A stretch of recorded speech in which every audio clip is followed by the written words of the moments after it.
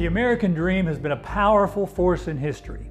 From the days of Go West, Young Man, it's always tempted people with its promise to bring great fortune and success. And out they came, exchanging the crowded industrial cities back east for the open plains, clear skies, and fertile, although rugged farmland of the west. Predictably, those early settlers built their cabins or sod huts smack dab in the middle of their homestead, acres and often miles from the nearest families. Strong, sturdy fences marked property lines as the pride of ownership became a badge of courage. Words like independence and private property were common table talk as they learned how to fight for survival. But the life of an isolationist was not always easy.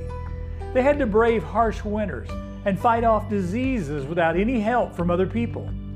The settlers learned that they had a better chance of making it if they built their houses near each other, in the four common corners of their property where they could check on one another and help one another during difficult times.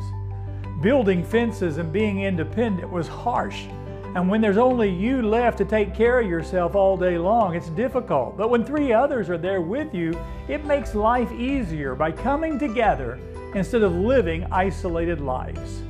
From all of this emerged a proverb: shared joy is double joy.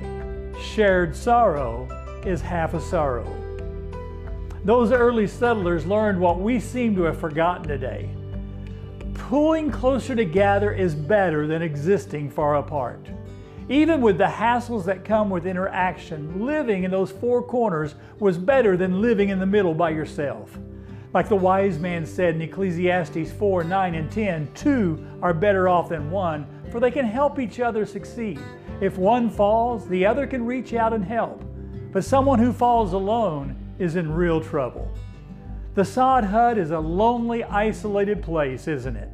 Maybe for some of us, the time has come to install some gates and to remove the high fences and admit, like the Bible teaches us, we need one another.